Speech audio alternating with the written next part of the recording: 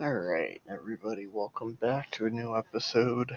Um, so, lately you've been hearing a lot about me going against a certain person um, that likes to criticize Christianity, that likes to criticize, a specific faith, religion, if you will, from what other people call it. I call it more of a relationship and a spirituality to God. Um, he talks about the Gnostic beliefs. He has his own mathematical theories of it. And we're going to go away from that right now.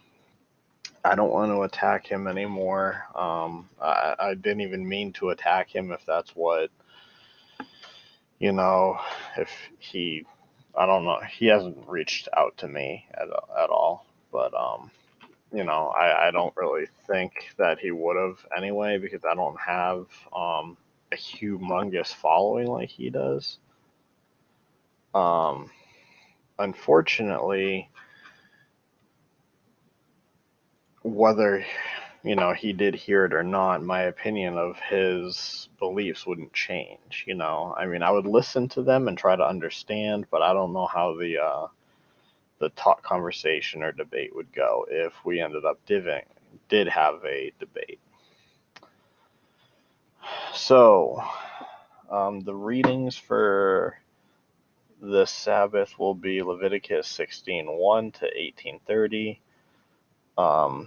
Amos 9 verse 7 through 15, and Hebrews 9:11 through 28. On the other side, there's going to be also Leviticus 19 verse 1 through 20 verse 27, Ezekiel 20 verse 2 through 20, and then 22 verse 1 through 19, and 1 Peter 1 through 13:16, which I'll have all in the show notes for you. So as of right now, April is kind of a very big day for Israel. On the 14th of April was Israel's Memorial Day. On the 8th of April was the Holocaust Memorial Day. And on the April 15th was Israel's Independence Day.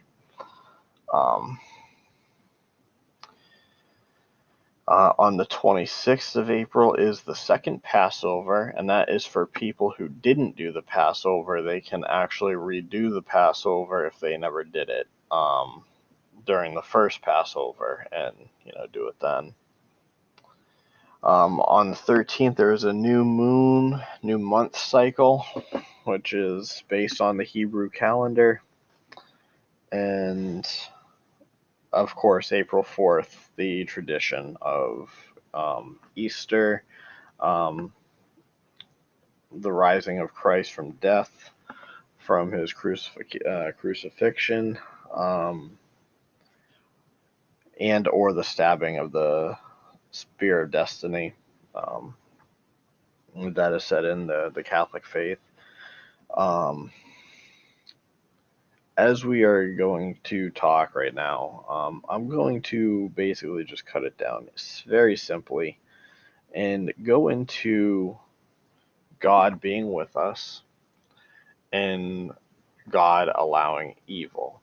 There's a difference between God allowing evil and God being evil. Now, the reason why I'm doing this, and I'm not going to point out specific people, is because that's their own belief system, and if they believe that Jehovah or Yahweh or whichever you guys want to call him, Jesus, Isis, Yeshua, there's so many different names for God, but the great I am. So anyway, God allowing evil is different than God being evil. And the reason why I'm saying that is that in Proverbs 16 verse 4, it says, "The Lord has made everything for his purpose, even the wicked for the day of trouble." So what does that tell us? Is God making evil things? Well, no, God gave us free will. So God allows wicked things to happen in this world, allows evil things in this world to happen because it is not his job to intermingle with us and cause the everything to stop. A lot of people will say, well, there's wars going on. Where is God protecting these innocent children? Where is God feeding the starving people? Well, I'm going to tell you right now, when Jesus came, Jesus did do that kind of stuff. He did help out the poor. He did help out the blind. He did help out the leprosy diseases. He did sacrifice himself. Now, did that change any of the wicked things that have happened when Jesus was walking on earth? The Pharisees still wanted to kill Jesus. Jesus spoke against the Pharisees because he knew that they were teaching the wrong things and they were doing the wrong things. They were looking at the faith of people and taking money from it. Jesus even got mad when he went into the temple and saw people gambling and making money and profit off of it when it's supposed to be a complete spiritual thing. Now, I'm not saying churches asking for money or donating to a church is bad, but I'm saying that when you have certain people in churches that are looking for money, that is when it gets wrong. God has a purpose for each and every one of us. And a lot of us don't fulfill the purpose that we need because we see more of a worldly desire for ourselves. So in Isaiah 45 verse 7, I form light and create darkness. I make well-being and create calamity. I am the Lord who does all these things. Now, in that sense, he creates all the stuff that's happening. He's allowing it to all happen. People are running back and forth. They're causing wars. They're fighting for their beliefs. You have a lot of the radical Islamic nation that are killing people. You have the black and white communities fighting against each other. One side of it is white privilege. The other side of it is black people want a privilege card. I don't know if that, I'm not saying that to be racist or anything like that. I'm saying that is basically, I understand people of color want to have a fairness. They don't want to be pushed out and outcasted. And according to the Bible, in the book of Revelations, when Jesus comes down, he is a burnt bronze skin color, which I guess you could say is black, with white hair and like fiery eyes. Now, we're all portrayed Jesus has to have long hair, a beard, and very, very handsome looking. Regardless of what God looks like, that's not really the point. Whether Jesus looks like that or not, it's not the case that what he looks like is what matters. It's how he treated everybody. And everybody was treated equal in his eyes, whether it was the Samaritan woman, Judas that betrayed him, and he knew he was going to be betrayed by Judas, but he still accepted him.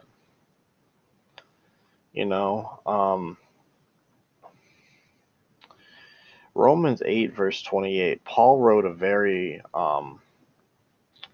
when Paul was shown the light when he was blind, he became this very ongoing, powerful person. And I don't want to say powerful as in like a godly power, but he became a person that really wanted to change the world and bring God to everybody. In Romans 8:28, and we know for those who love God, all things work together for good, for all those who are called according to his purpose.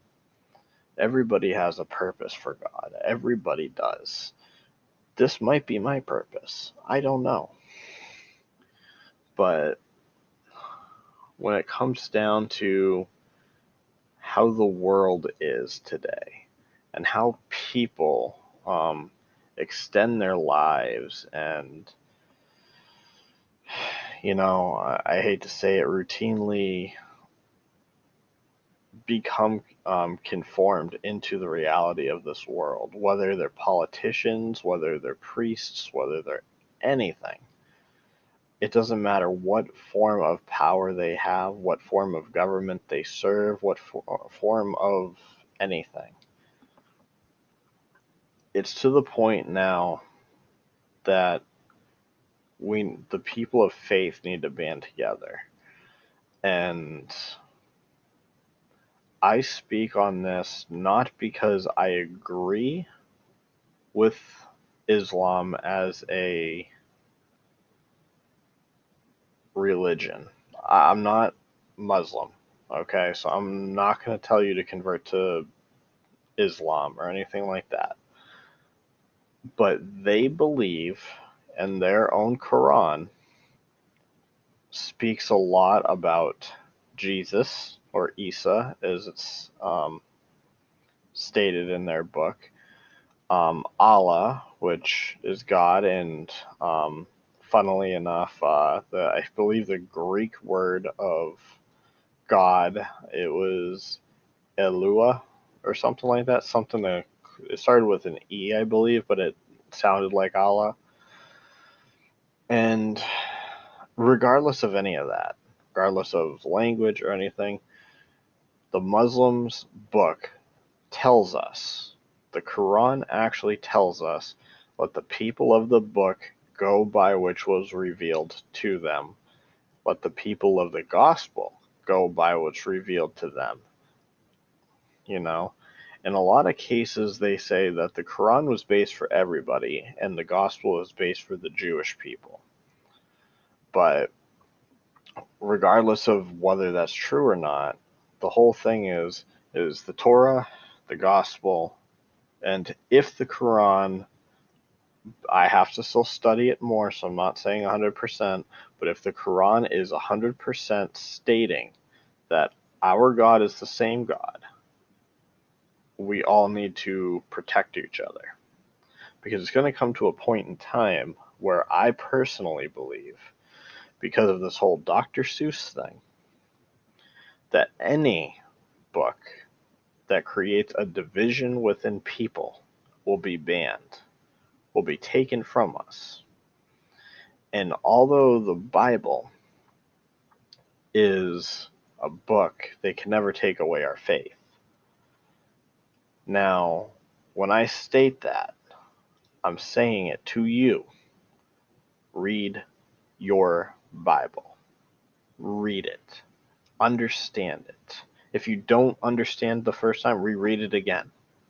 Reread the same verse over and over and over. If you can't understand it, go to a pastor or something that you trust. If you don't like their answer, look it up, Google it, try to figure something out, try to look up the origins of the word. A lot of people think that Revelations in the Catholic Bible is named Apocalypse, and a lot of people that read apocalyptic books, anything that's post-apocalyptic or anything like that, it's all about the end of the world. It's not. The actual origin of apocalypse comes from the Greek word apo, which means un, and then koloposis or something like that. Yeah. Anyway, I'm sorry I'm bad with words, but the second part of it means unveiling. Or veiling. So apo means un, koloposis means veiling. So it's unveiling of the world. It's God showing us what the truth is. God's going to come down. He's going to explain it all to us. And we're going to have to make a choice in that tribulation period. Or at least the people that are in the tribulation are going to have to make that choice.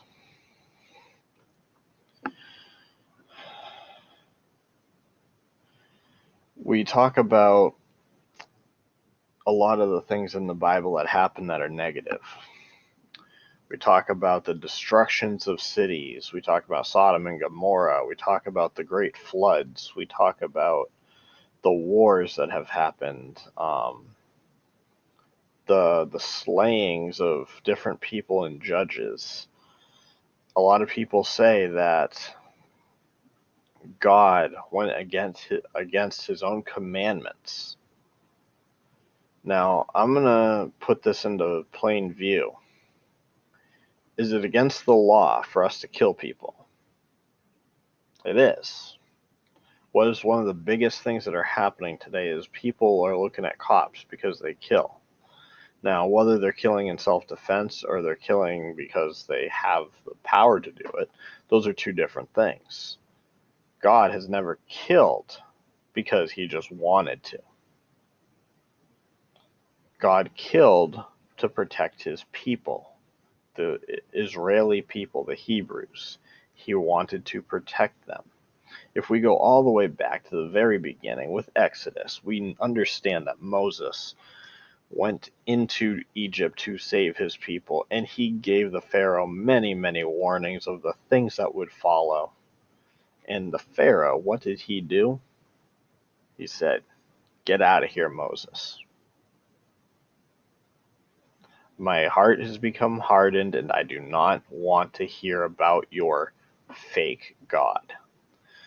You know, the Pharaoh was completely repulsed by his former, I guess you could say, stepbrother. He didn't want anything to do with Moses, at that time.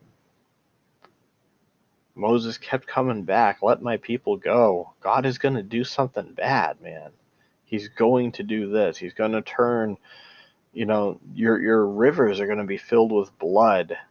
There's going to be infestations. You're going to have no crops. You're going to have nothing to eat. You're going to be in danger, And then at that last time, he goes up to him and he says, "You need to heed my warning. This is the final one. And if this is going to be a bad one, let my people go, or the firstborn of everybody will die." So, again, the Pharaoh's heart got hardened, and he said, "Leave this place. I never want to see you again." And Moses left. He told all the Hebrews, all his people in the thing, "Paint your doors with the blood of a lamb. So when the Passover comes by, they will leave and not take your firstborn." Where is that being God evil? Where is that saying God is evil? God gave the Pharaoh many chances to keep his own people safe, but he didn't.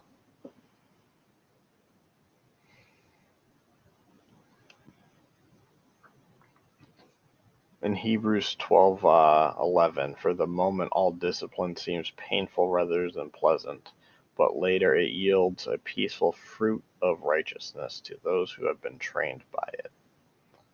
This explains how when we become disciplined in the Lord, when we become rational, when we become good, that as much as the hardships that we have and the stuff that comes after the hardships are over, we are going to see the fruit of righteousness. We're going to see the beauty that God gave us. There's always a harmonious value to all the evil that has happened. God doesn't do evil for evil. God disciplines. Hebrews 12:6 explains that, "For the Lord disciplines the one he loves and chastises every son whom he receives." If you even look at all the different people, all the different prophets, they all had hardships. Every single one of them, including Jesus. You even look at Yeshua. He's born in a place where he was at that time being ready to be executed at his birth. So they had to leave and flee to Egypt. And as he rose as a kid, he had to hide who he was. And as he grew up, he would preach. And his own people in his own town didn't want him there. They said, "Get out of here. We don't want to listen to your message. You're a liar." And he's like, "I'm not lying. I know everything that's been written. I've talked to Moses. I've been there before Abraham. Why aren't you listening to me?" They all cast him away. They ordered him to be crucified. They threw rocks at him. Everything that he did was to bring us to a better life, to show us the example that we have to do.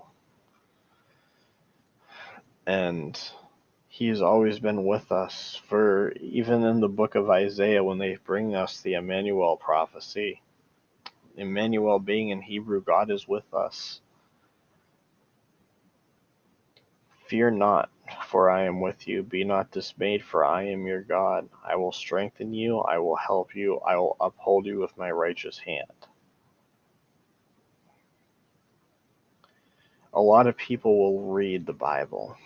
A lot of people will read the gospel. They'll read each of these single messages, these single verses, and they're going to take those single verses and use them to their own narrative.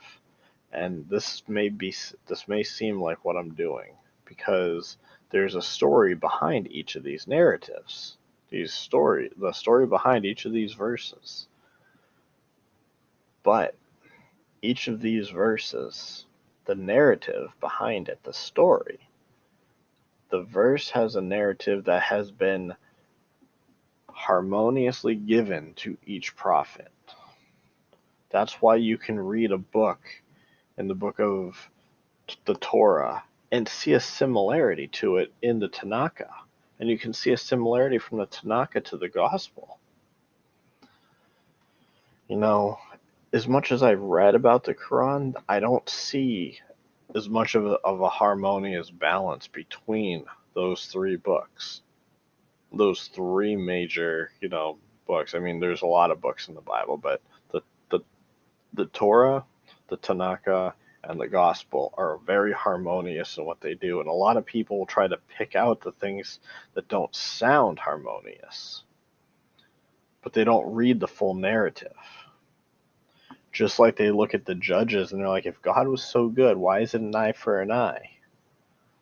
Or, I'm sorry, it wasn't Judges, it was Exodus. But he's like, if God was so good, why did he say eye for an eye and tooth for a tooth? Limb for limb? Well, let's backtrace in Exodus. He said the judges are to decide that. Not him. God didn't say, I'm going to say, all right, you stole, so he's going to steal something from you. Or you killed his, son, so now he's going to kill your son. He said the judges will decide on what's right.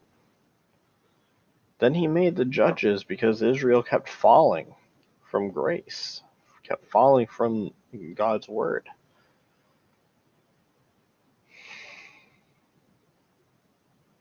So I'm going to tell you right now, Revelations in 3:20, behold, I stand at the door and knock, and if anyone hears my voice and opens the door, I will come into him and eat with him, and he with me. So,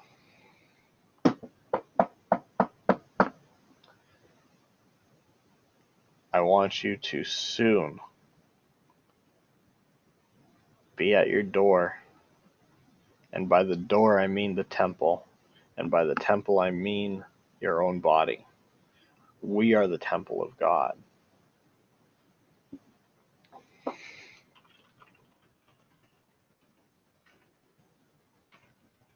As it states in 1 Corinthians,